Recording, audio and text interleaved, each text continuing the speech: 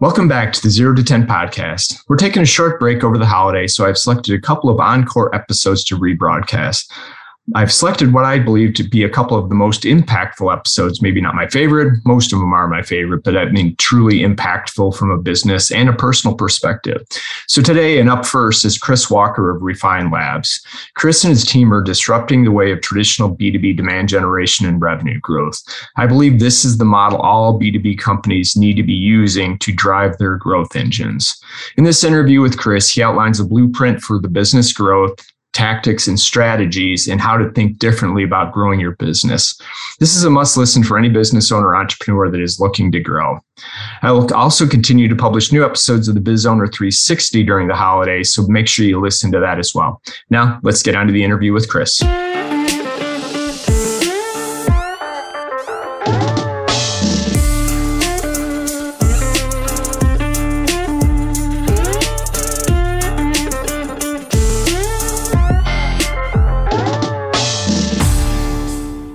Hey, good morning, Chris. Welcome to the podcast. What's up, Brett? Really happy to be here. Thanks for having me on the show. No, man, it's my pleasure. Like I said, I've been following your content for a while. I love what you're doing on LinkedIn, which makes sense with what your business is, which we'll get to here in a second. But like I said, I've been a big fan, so I've definitely been looking forward to this conversation.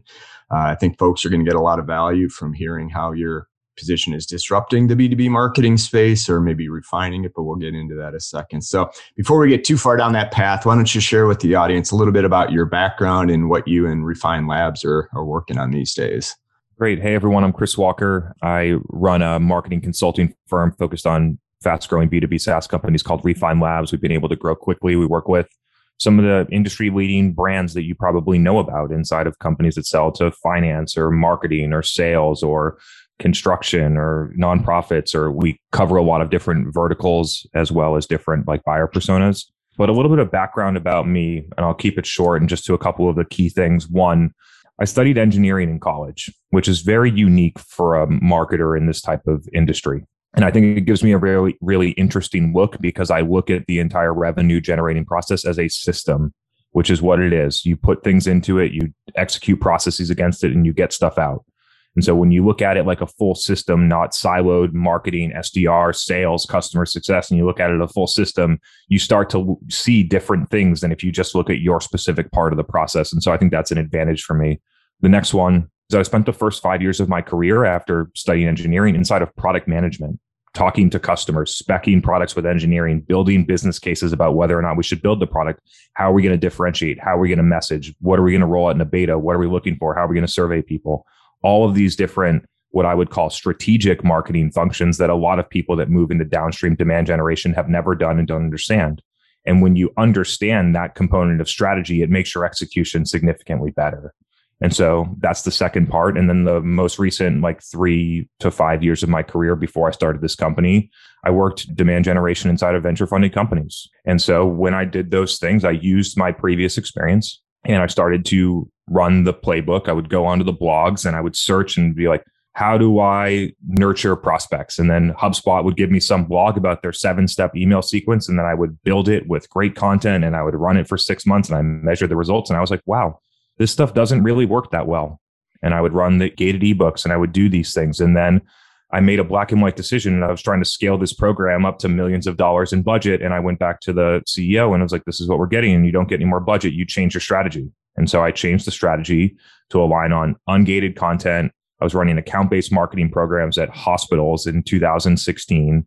And through the next 18 months, generated millions of dollars of revenue for that company and for marketing's contribution from 0 to over 33% of total revenue was coming over that period of time, which drove the growth of the company and eventually IPO'd.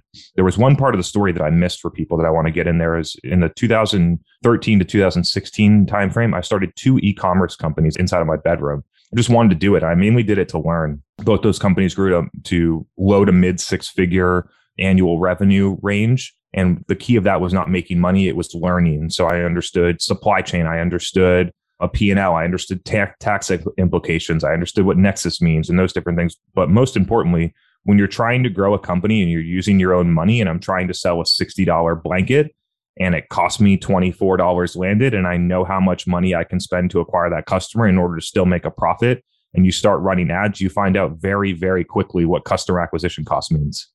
And that is something that I feel like you need to learn that with your own money. I scraped my knees. I built Amazon search ads, broad match, wasted $1,000, got no customers. Will never make that mistake again when my customer hands me $150,000 a month. And so a lot of people haven't scraped their knees with their own money. Therefore, they don't feel the pain of those mistakes. And so all those different experience points put together, I think, give me a very unique way of looking at demand generation and marketing that other marketers don't use. Yeah, I think that's great intro, and thank you for that. And it makes a lot of sense, right? I kind of share that passion of the entire ecosystem of revenue, not just, sales, marketing. And I grew up and I had the unique opportunity to kind of run each of those functional areas at different companies. So I saw what worked, what didn't work, and it's those handoffs. And the marketing qualified lead may be my least favorite metric in the world these days. Currently ruining companies everywhere. It's inefficient. So great pivot point. So when you started your company, I think you gave us a little background to where you saw the opportunity. Was that the gap in the marketplace? You said, I can help more companies if I start my own agency. What was kind of the flashpoint for that? So there was two. So first, I did all the common playbook stuff and I measured it and I got the results. I figured out better things to do when I realized that wasn't working. I understood how to measure it, how to do it, and how much better it was. And then when that company IPO'd, I left and I started looking out into the world and was like, wow, everyone runs all the stuff that I tried that I know doesn't work. And I know that this works better. And so there was a clear opportunity, and the clear opportunity is purely driven on removing assumptions that are no longer true. And so a lot of people have assumptions in their mind, which drives their marketing, which are no longer relevant. And so I think that was a huge opportunity for us. The next thing is that when that company IPO'd and I was going out to find a job, I went to companies and I was interviewing for VP of marketing, VP of demand, director of demand inside of these companies. And I presented the strategy that a lot of people now really enjoy and a lot of companies get a lot of success from now that we implemented it, and every company didn't want it. And I'm not interested in going to my third venture funded company and doing that I don't believe in. And so instead of doing that, I decided that I would talk about the things that I believe in and attract people that also believe in those things. And therefore, there wouldn't be this friction of me needing to convince the CEO that you can do LinkedIn organic and get results without attribution. And so those are some of the reasons. And to be honest, as I look back on it now, like I don't belong as an employee of a company. It's just not me. And so it took me a while, but now that I'm here, like that's just not me. Yeah, no, I hear you. And I'm probably double the journey you were that it took me to figure that out a few years ago. But I say better late than never. And, kind of the same passion for changing the way it's done, right? Because I tend to work obviously more with the B2B startups, and as they're starting to grow, trying to help them avoid a lot of the pitfalls that more legacy or older companies, especially around revenue generation, make. But it's really the constraints and the assumptions that are no longer true inside of businesses that prevent them from changing. I was lucky inside of that company that the marketing team didn't do a lot of demand gen. They didn't have an MQL target. They didn't have existing revenue targets. They didn't know how to measure it. You know what I mean? And so when you actually have a blank slate, you can do things that actually work. Yeah. Most marketers get in there and they have a machine that they need to be a cog in that machine, even if the machine doesn't work. And so for a lot of companies, I have empathy for it. You literally can't change. You can't do it without buy-in. And then I like working with companies in a certain stage, because once you get too big, you're stuck. Right. And so I'm very focused on, at least for our work, in this kind of like 10 to 100, maybe 10 to 250 million range of ARR. We impact and influence a lot of people on the lower end through our content. And so at those stages, you actually can take a step back and rebuild it the right way before you're too big and you're stuck. And there's so many constraints that you can't change anything. And so I think it's just about thinking critically about what's happening right now and making a black and white decision on whether those are the best things to still do. And that's the way that I look at it. I go into companies and they're doing things and I tell them very clearly, it's like the data shows that I know that you got 4,000 leads, but you got 0 customers from this, and you wasted a lot of money, and you wasted a lot of your SDR's time, and you wasted a lot of your AE's time. It would actually be better to just completely stop doing this. I know that you feel like you need this content syndication part in your marketing mix, but you literally don't need it. Yeah, there's so much we can unpack here. And I think initially, one of the things I posted not too long ago is like, if your legacy B2B company, you've been around more than 15, 20 years, is still talking about sales and marketing alignment, you're in big trouble, right? And I think you kind of indicated, man, if you're that big, it's going to be super hard for you to change unless you get to the C level that kind of breaks down. What are some of the biggest, let's talk big and work our way back. So what are some of the biggest barriers preventing these companies from transitioning and driving it through a demand and a digital strategy like you guys work with? Yeah. So let's split it off between the companies that we work with and just the general market. And I'm just going to talk about the general market. The things that they struggle with is that there's two competing forces. There are goals and budget restrictions and things that force you to do marketing a certain way. Meanwhile, there are plenty of other things better to do, but they can't figure out what the better things are to do because they need to spend all their time and all their money hitting the metric that doesn't matter. And you can't stop doing the things that you're doing right now until you have an idea of what something better is going to be. And so there's a transition gap that you'll never be able to cross over that path because of how companies set up their marketing model, which is sad because I interact with enough companies, whether they're customers or not. I would say probably 50 DMs a week on LinkedIn saying, I know that you just posted that thing about how Google AdWords doing it this way doesn't work. We do that and it definitely doesn't work, but I have to do it that way because I need to get our CPA under $40 for our leads. And so it's very easy. Step one, acknowledge that the stuff that you're doing right now is not productive, is not working well enough. Until you acknowledge that, there's no sense in doing anything differently. So look at the data. The data is very clear. Step two, change your goals. Once you acknowledge that it's not working and you're chasing the wrong metrics, you need to change the goals. And when you change the goals, then it creates freedom to do things that actually work. And then you need to have the patience to actually let the stuff work. And so you'll lose people at every single step. The stuff that we're doing is working. We're getting enough leads because we believe that leads is the right metric, even though it's not. And then move down that chain. So getting through that entire process can be 6 to 12 months. And turning off a lot of the stuff that you're doing right now that's not productive would have no impact on your pipeline and revenue. Maybe a little bit on pipeline because you can squeeze people in, but if you actually look at it at revenue, very little impact to shutting all that stuff off. Meanwhile, you can go and figure out what's going to drive your business over the next 3 to 5 years. Yeah, that's so good and so true. I mean, I think we talked a little bit of joked about marketing qualified leads, MQLs, but I think attribution is another one of the killers of efficiency, right? Because you have to, while marketing in theory, everything sales and marketing, they should both touch it if you're doing it right, or they're coming straight to. Yeah, let's go deeper into this because I talk about this a lot, but I haven't looked at it in that way and I haven't clarified this. Like attribution for me is not marketing against sales. I talk about attribution inside of marketing channels, which is what ruins a lot of marketing. It's not about whether or not you can prove. The people that are stuck trying to prove that their influenced marketing revenue did something are often not doing effective marketing. And that's why they need to look at like this person clicked on my email and then 9 months later they bought something. So therefore we could influence that revenue. And when people chase that type of stuff, it's very obvious that the actual marketing that they're doing is not effective. The problem is that CFOs and CEOs have been brainwashed to think that you need attribution at the channel level. And you need attribution at the channel level for intent performance marketing channels.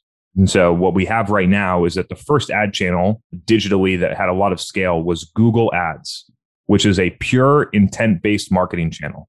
I go in there and I say, I need an HR tech to make my onboarding faster. And then if you have an HR tech, you can put the ad there. And that's what I'm looking for. And so I click on it and go. That's Google. But there are most of the channels that have emerged over the past 10 years are not intent-based at all.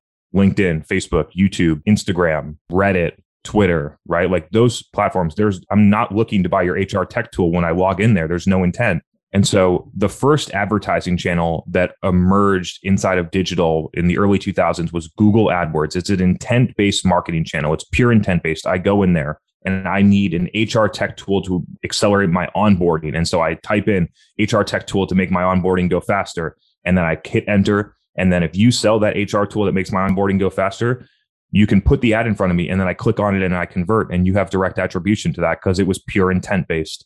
But the platforms that have emerged over the past decade, LinkedIn, Twitter, Facebook, Instagram, Reddit, like those types of platforms are not intent based. I do not have intent to buy your HR tech tool when I'm on there. Even if you're trying to retarget me, there's no intent there. I did not log in to go there and buy your stuff. Right. And so because people have been accustomed to measuring Google the way that it's measured, now they're trying to measure all of the social channels, which are very different platforms with very different intent levels and much just overall a different channel, and using them and measuring them just like Google, which is why it's completely broken. And so, especially, and when I say this, like there are transactional e-commerce, there are product-led offerings where using Facebook and Instagram and LinkedIn and those types of channels like Google can work. But when you have an enterprise or complex B2B sale that is sales-led, where you actually have to give that lead to a salesperson, it is highly inefficient. The customer acquisition costs are very high and it's very unproductive. And so because marketers have been forced to measure LinkedIn, like we clear the deck on this with our customers before we ever start working together. But companies before that are like, I can't spend another $5,000 this month on LinkedIn unless I can prove that we got leads from it. And so when you have to prove it, that's the only way that you can do it. You have to give someone an ad and you have to try and get them to fill out your form. And then you only have two options. You put them in a nurture sequence, or you have an SDR chase them around when they're not interested in buying, which honestly could be doing more harm than good to your buyers. Yeah, no, 100%. I lived in that world. And I mean, most SDRs are tagged on activities, right? So 100 dials. They have no interest in setting the stage to say, hey, when you are interested, we'll be here for you. Yeah. It's like, all right, I'm on to the next one, right? And so look at how much has changed here. We have all of these different channels, which is the main way that people get information and communicate with people today on these platforms, right? But they're being used in a way that has nothing to do with information. It's all based on conversion. And when you look at how overall B2B SaaS marketing mix is generated, they'll only use those paid channels that they can attribute, and they don't do a lot of the other things that are effective right now because of lack of attribution. A podcast, posting on LinkedIn every day, which is driving millions of dollars of revenue for our business and a ton of other businesses out there. Some type of live event that we do. We do live events very often, but we don't measure them on leads. We use it as a way to create content for our podcast and for LinkedIn. And so companies wouldn't do an event like we do that, like I just explained, because a lot of the people on our Zoom would never be our customer, but they have questions just like the people that work at the companies that would be our customer. And so therefore we use that. I get to help them, get to create content that's relevant to our buyer. And then we can do that. But they would be like, oh, we got a bunch of marketing managers in here and we sell to CMOs. So forget this event, which is just a completely wrong way of looking at things. And so attribution forces the wrong use of a lot of advertising channels. It restricts the use of organic channels in awareness mode. And I think it overall restricts innovation inside of companies, because before you can think about experimenting with something, you have to figure out how you're going to measure it against your lead target. And what you should do is you should go and test it. You should go and try it. You should feel what it feels like qualitatively. You should feel on whether or not it was going to move the needle. You should look at what happened when you did that. And then if it starts working, then figure out how to scale and measure it. Yeah. And so like if I started my LinkedIn 2 years ago and I was like, I made 7 posts 7 days in a row and I got 9 likes and a couple got 20 and I got no leads, and a B2B company, someone would say, it's not working. This isn't working. Now it's been to the tune of probably $6 million in customer acquisition through that channel for us over the past 2 years. Which is crazy. And most people would shut it off, which is, it just makes me sick that about how people measure these things and restrict innovation inside of companies, which is probably one of the core reasons why I don't work in a lot of them. Yeah, they're not ready for you, right? Or it's not. They're not ready to innovate. They're ready to run the machine that they've built. Do you see, I'm just curious, your perspective on this, kind of the return of the chief revenue officer in the truest sense, where they own both sales, marketing, and customer success, so that you eliminate some of those silos or traditional operating budgets? They're still going to have spend in each of them, but if you have one, as they say, one throat to choke, and you can spend those dollars across those channels, are we seeing an emergence of that? No. I don't understand how this solves the issue, right? In practice, I don't see how this solves the issue, right? Because if without the CRO, the CEO is the stand-in chief revenue officer. True. Right? And so now you put a chief revenue officer in there, and who is that person? 99% of people, no, 99% of them are salespeople. Interesting. Not marketing people, right? And the CEO is a salesperson too most of the time. Sales, product, or finance. Very rarely marketing. And so you're not actually doing much different. You're just putting somebody that's very sales heavy in a role and then having them oversee other functions. And the problem where this breaks down is that the person in that seat doesn't understand how to do marketing effectively. And so I see this as a huge risk for businesses because they're going to get driven to do less marketing that's effective. Yeah. And one of the other things I've been this is creating a huge opportunity for startups and mid-sized companies that can get this right and drive into new markets, right? So with that being said, what are some of the, I guess there's two paths. Let's take it back from, hey, I'm a newer founder just starting. I don't have a ton of budget. I think you've already indicated LinkedIn, and posting on LinkedIn is a great way to kind of get started. What would be your recommendations to help get to the point where you can start to spend that money, on those different channels? Yeah. So if you're a founder and you're trying to get stuff moving, I think the first step is to understand what you're good at. And so some founders are good at product and suck at sales and marketing. Some founders are pretty good at sales and suck at other things like engineering or different stuff like that, or whatever. It doesn't really matter. It's just acknowledge what you're good at. When I started this company, people told me to build a sales team, and I looked at myself and I was like, I'm a marketer. I don't need a sales team. Right. And so it's figure out what's going to work for you, because if you're a product engineering person and you don't know how to communicate with people and you don't understand how to use social networks or create content, you're going to be spinning your wheels and most likely be unsuccessful for a period of time. And so start with what do you think that you're good at, and then start to build from there. I think that the ideal process for a founder to build their company to 5 million ARR or whenever they decide to raise money or different things like that is that the founder needs to start selling a couple deals initially. The founder needs to sell the deals in. I think that the big mistake that companies make is the founder builds a product, raises $3 million, hires a VP of sales with no product market fit, no marketing, no brand. And then you have an expensive VP of sales that's set up to fail. Right. Yeah. And so instead, founder sells deals. You understand, you get a very clear sense about product market fit. You get to talk to customers, you get feedback very quickly. And then you prove to yourself that the market actually accepts your product and wants it. And when that starts to happen, I think that you add a VP of marketing first, a good one, because you can swing and miss on this badly. And so a VP of marketing that can build the brand, like marketing messaging around it, have a website that's going, generate leads. The founder continues to sell into those deals, probably to $1 million ARR. And then you bring up, whatever it is, 1, 2, 3 million ARR. Then you bring in a VP of sales when you have a validated product market fit, targeting, and lead engine. No, it makes sense, because one of the things that I've learned through the process, I did some early research that showed, two of the early thresholds is $1 million in revenue. Less than 10% of the companies get there, and then less than 1% actually get to 10 million. And then going through this process, interviewing founders that, it took them 3 years, 5 years, 10 years to break through the 10 million mark. Every one of them said, well, it's not really $1 million. It's when I couldn't sell into my network anymore. I couldn't figure out how to reach and grow beyond the people I knew. And guess what? Some of the founders figured it out, and many of them did not. And they either got burned out, ran out of cash, or whatever that happened. I recognize that when I had 3 customers. It's like, if you want to grow a business, you need to have a scalable acquisition model. And just in my view, the most scalable, effective, cost-efficient acquisition model in business today is content marketing with effective distribution on social channels. Number one, it's the cost of doing business these days, right? And if you don't do it well, it's just a cost, right? No. Yeah. The problem is that people look at a lot of things as a cost of doing business. Taxes, even like SDRs for a lot of companies, is a cost of doing business. But they don't look at ad spend as a cost of doing business. They look at it as an expense that can be cut.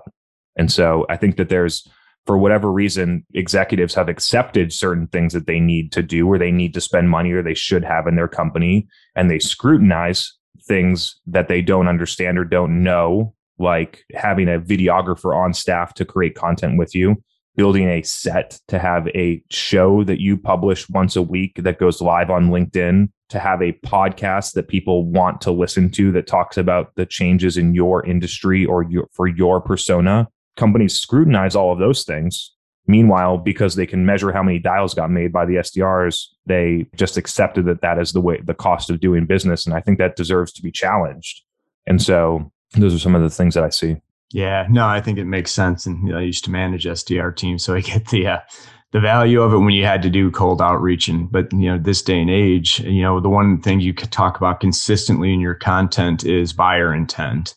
And I think that is such a critical factor that most people are not looking at. I guess more traditionally, you're still looking at the quality of leads. You mentioned following leads. But if you looked at it from a buyer intent and maybe the return of traditional branding that kind of went away in the early days of Google ads and Facebook ads, it said, hey, everything is buy now, transactional. But if they don't know who you are, you don't give them a path to find out where you are, it's going to be really hard for you to scale a business, right? I've been calling it buyer intent because people understand what I mean, but this is really just having an empathy for your customer, right? Like I figured this stuff out when I would go into sales meetings in 2016 to a cold meeting with a rep, and I would sit in there and I would listen for 45 minutes and I would understand what it felt like in a cold meeting. And then I would go into one where somebody said, hey, could you have your sales rep come over here and show me this product? I'm really interested. Somebody at another facility down the road told me that it was really good. And then you go and sit in that meeting, you understand how different it is. And then you look at what happens downstream in the funnel to who becomes customers and who don't. And then you just say, I think we need to get more people like this because these conversations are going better and becoming customers. How do we do that? Right. And then all I did was I started to assess what are the differences between the person that understands the things that we talk about and asked us to have a sales rep versus the ones that didn't. What are the things that they don't understand? How do we get that information to them so that they understand it in a way where they want, not where we're forcing them into a sales conversation when they're not receptive to the things that we're saying? And so that was the difference. And then one of the things that I did to help a company back in 2016, now I needed data to give to the executive team back then. And it's just obvious to me now is we did a survey. We were selling into hospitals. We did a survey across all these different hospitals with our target persona, director of respiratory therapy, and both at an even split of customers and non-customers with specific demographics of what hospital size and different filters. So we could slice and dice it in a lot of different ways. And the survey was about how they purchase respiratory technology, which there's a large category, right? There's a whole department around this exact thing. And how do you purchase? And we went through and saw, like, how do you prefer to discover products? What's the first thing that you do when you're evaluating new medical technology? Where do you look? Do you use these channels to learn? And you just go through the information. And the really interesting thing, when you buy medical technology, what are the things that you do? I research online. I connect with a colleague at another facility about their experience. I visit the website, and then I would like a demo. And over here, we're like, let's just shove people into demos, which is completely misaligned with how somebody would buy anything today. And so because of the difference in how much abundance of information, there's two key factors here that are changing. One, the abundance of information out there that buyers have way more control over their process than they did 10 years ago. Major shift in who has the power inside of a buying process. The second one is the complete shift in the ability to communicate of word of mouth between people that are peers. It is a massive insight for people. And so in 2008, when you wanted to buy a software product, it was much harder to get feedback from other people that used the product. There were not review sites. The Revenue Collective didn't exist. You couldn't go onto LinkedIn and post something and get 10 comments from people that use the product that are just like you. You couldn't do any of those things. So what did you do? You went to Google and you found something. Right. And so companies' marketing strategies are built around that world, built around let's get into search. And meanwhile, now people are doing these types of discoveries in other places. That search doesn't even happen anymore for a lot of people. They discover something or they find a problem in their business. If there's a brand that's top of mind, they probably just go and buy it. If there's not a brand that's top of mind, they're going to most likely pop into Revenue Collective or whatever community that they're a part of. They might post on LinkedIn. They're going to be able to ask a bunch of people in their network about it. And then they're going to make a decision. And so by understanding how much word of mouth is out there and how much it's driving B2B purchasing decisions more so than it was 10 years ago, if you start to lean into that, the way to have more people start talking about you is to do marketing well, right, and create things that people want, which then can artificially create more word of mouth inside of the market, where more people that use your product have opportunities to tell other people that don't, where more people that might need something that you have are more open to asking people what their experience was in using it. And so the marketing that we've been doing over the past 5 years is purely driven on how do we educate buyers and create more word of mouth in the market about the things that we're doing. What features are we announcing? What clinical trials came out? What new integration partner do we just have? Like, The comm strategy around that is very dependent on the company, but you can really build that and just directly communicate with your customers in a way that's far more effective than the other channels that companies choose to use. Yeah. And I think, it's a little bit off topic, but I think that's why there's so much value in enabling your customers post acquisition, right? I know it's starting to shift. We're seeing the rise of customer success and more emphasis on not fast enough. The rise of customer success is not happening fast enough. And it's a bolt-on function right now with not enough resources to really get stuff done. Man, love it. Yes.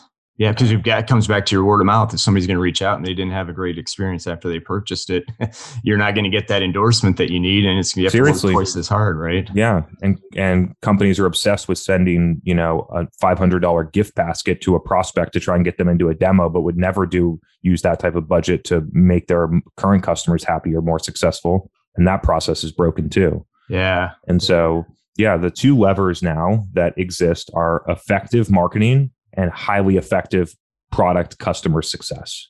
Oddly, I sort of start to include customer success in the product. It's now part of your product, right?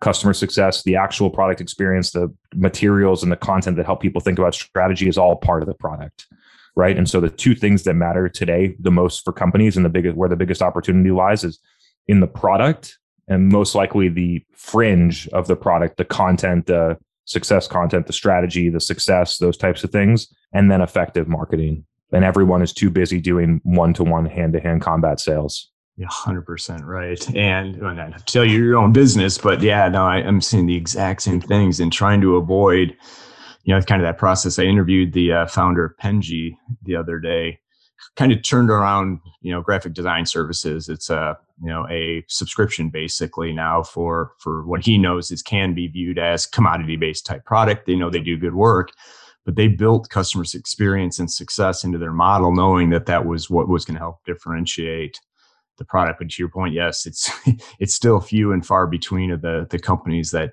do that. And curious on another question, because you had mentioned kind of the awareness, and when I look at potential target customers, right, there's folks that know they have a problem, all day, every day. How do you get those folks signed up? But then there's kind of an A and a B, that folks know they have the problem, but don't know you. Then on the flip side, know you, but don't know they have a problem. So are you always balancing the combination of awareness and education, or do you have something that you prioritize with accounts or companies you work with to, go first? Here's the 1, 2, and 3 things we need to do first?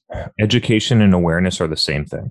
Okay. Right. So by executing proper education through content, you create awareness, right? Because people see my videos enough and they read right in my profile of my thing, or right in this headline on LinkedIn inside of the feed, CEO at Refine Labs. And they see that thing every day. And it says B2B growth marketing and revenue operations. And they're like, oh, I guess that company does this. And then they see the content and they understand what we believe in, and it builds credibility and it creates awareness.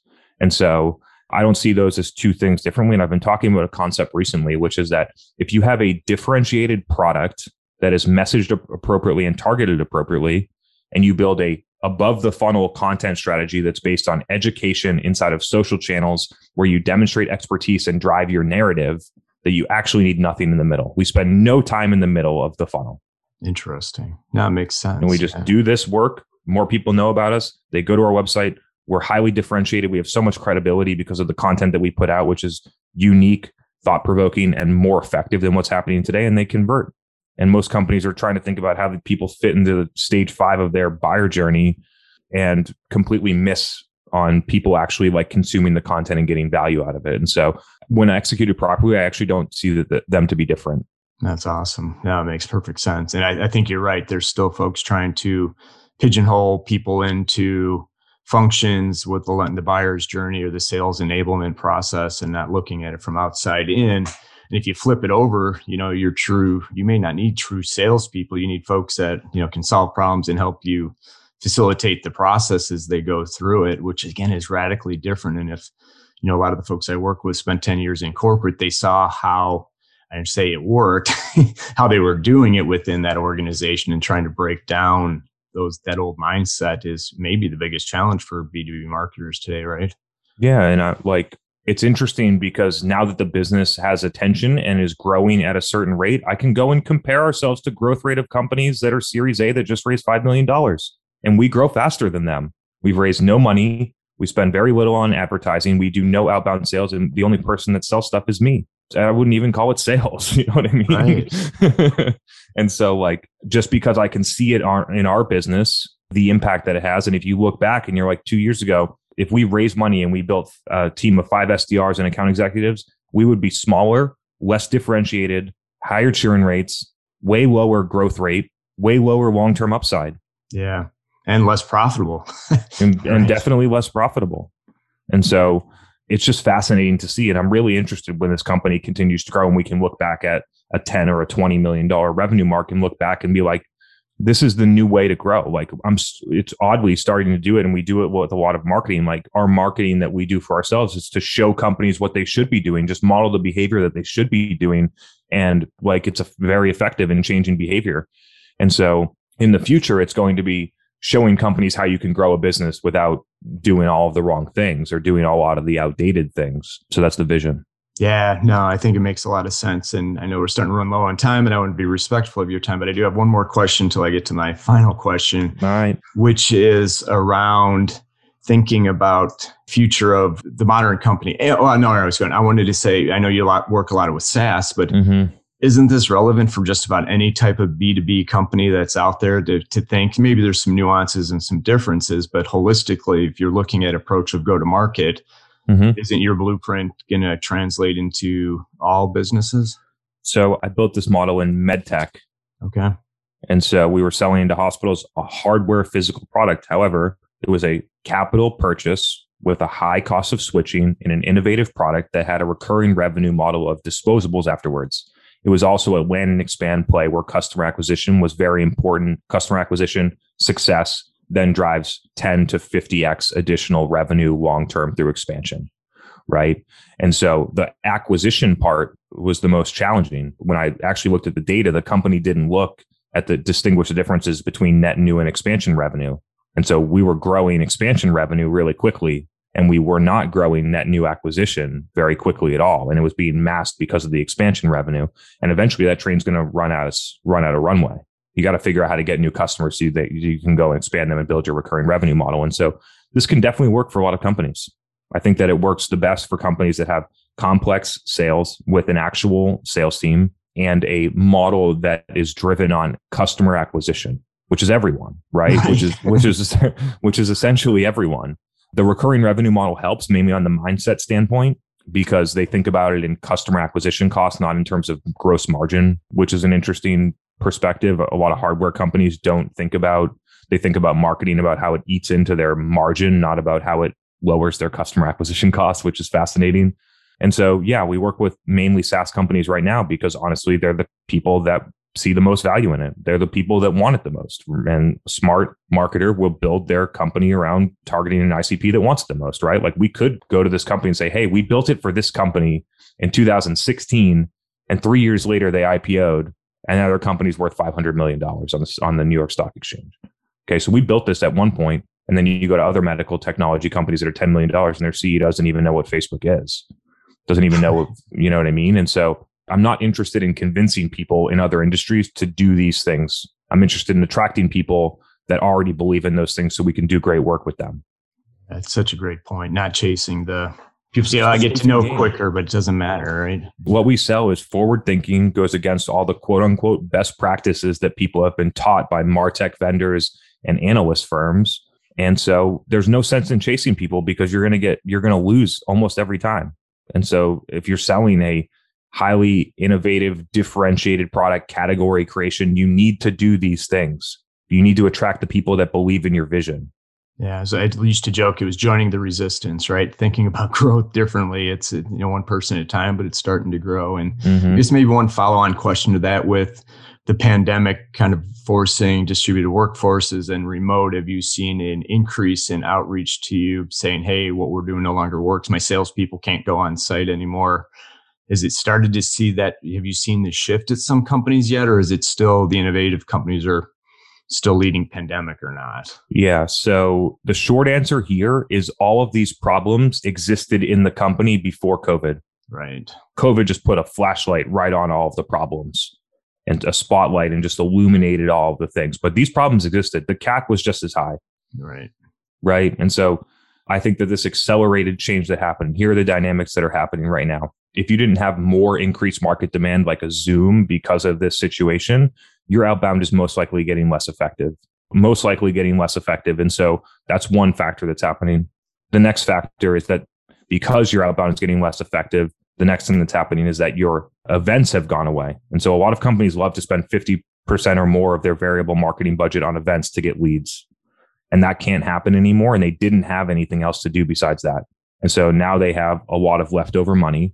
But first, before we get that far, the events are gone. They didn't have anything in their marketing model else that was working.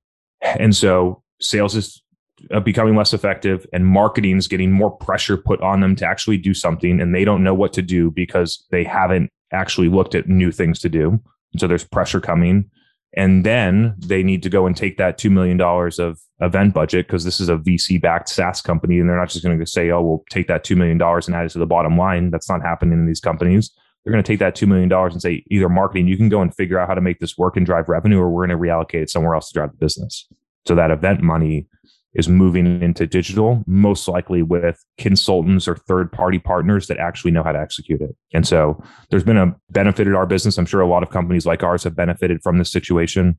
And it's good because it's going to help a lot of companies move forward. It's going to be a growing pain for a lot of them, but it's the way that I think about it is if you didn't treat this like a growing pain and you didn't figure out how to innovate and move forward, then most likely you're going to go out of business in the next 5 or 10 years. Right.